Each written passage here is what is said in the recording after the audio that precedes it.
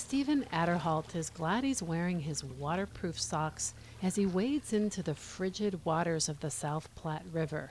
He gets to about thigh deep in the channel and then looks back to a group of us waiting on the bank. It looks like the water temperature is 6.33 degrees centigrade.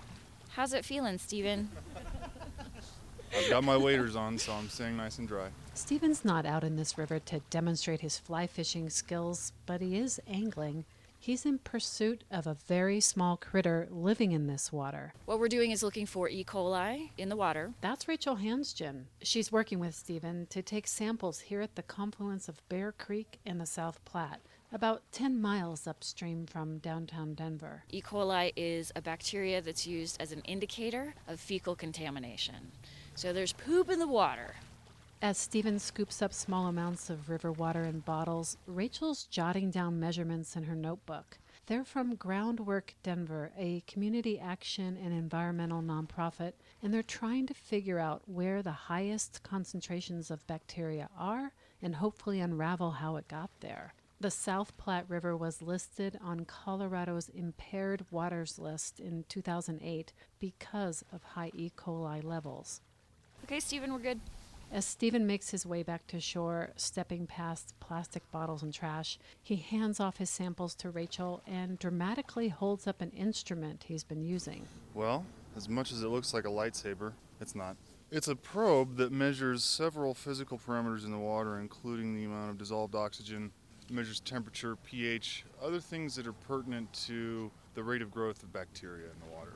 E. coli is found in the guts of all warm-blooded animals, and what turns up in the water samples today could be a dropping from a bird or a dog, or it could come from people. It's human contamination that public health officials worry about because that's how diseases get spread. Rachel says she worries less about water with bird droppings than what would escape from a leaking sewer line or from people not picking up after their pets. So yeah, we're not going to round up all the geese and put diapers on them or something like that.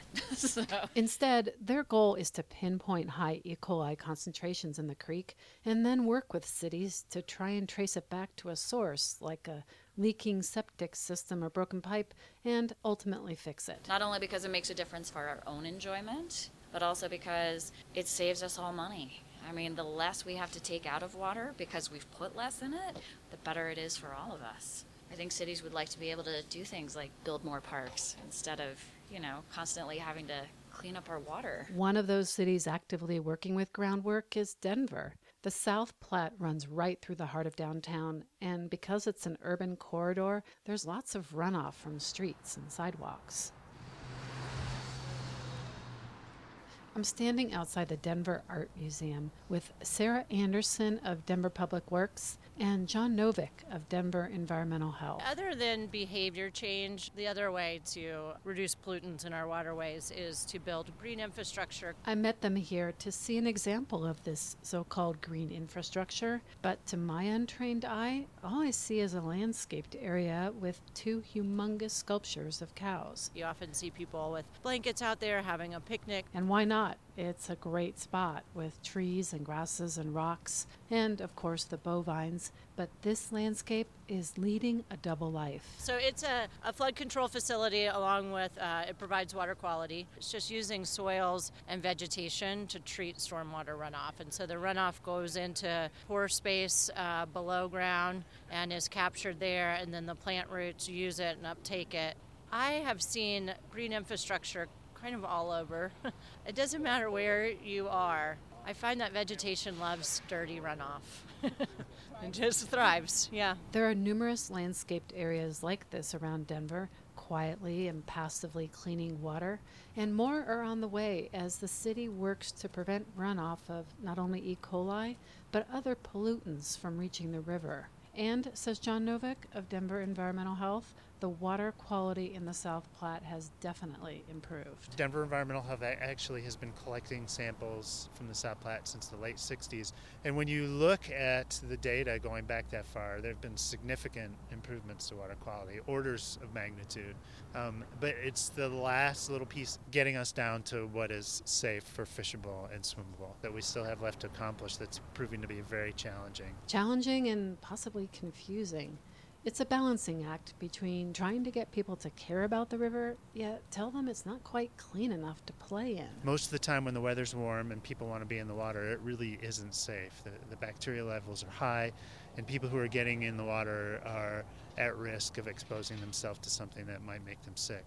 And at the same time, the city's been actively developing those areas to encourage people to interact with the water. And so it's we're walking a very fine line of how do you invite people and encourage them to become engaged in improving water quality, but at the same time not putting them at risk of something. So the city has taken a build it and they will come approach by developing green spaces along the Platte where people will want to spend time and hopefully like them so much they'll become more invested in keeping the river clean. I think getting, the trails and the parks along the river was a very important first step in making people aware of the river, caring about the river. And now the next step is to make the quality of the water in the river better. And while green infrastructure is just one of many tools the city is using to improve river health, John is quick to add that they can't get there without everyone pitching in. The city can't do all of this alone. We need people to be responsible stewards for area's surface waters. It means not fertilizing before a storm so that it won't wash off and run into the street.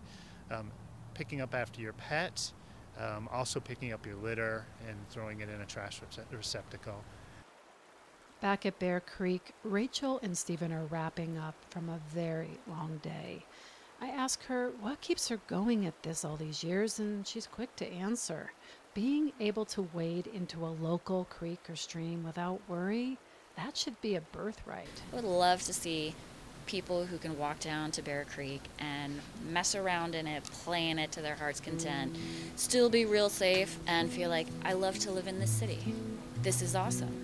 This is a great amenity that I can walk to from my home. This story is part of our reporting on the South Platte River. To see a map showing the latest E. coli levels in the Denver metro area, visit our website at h2oradio.org.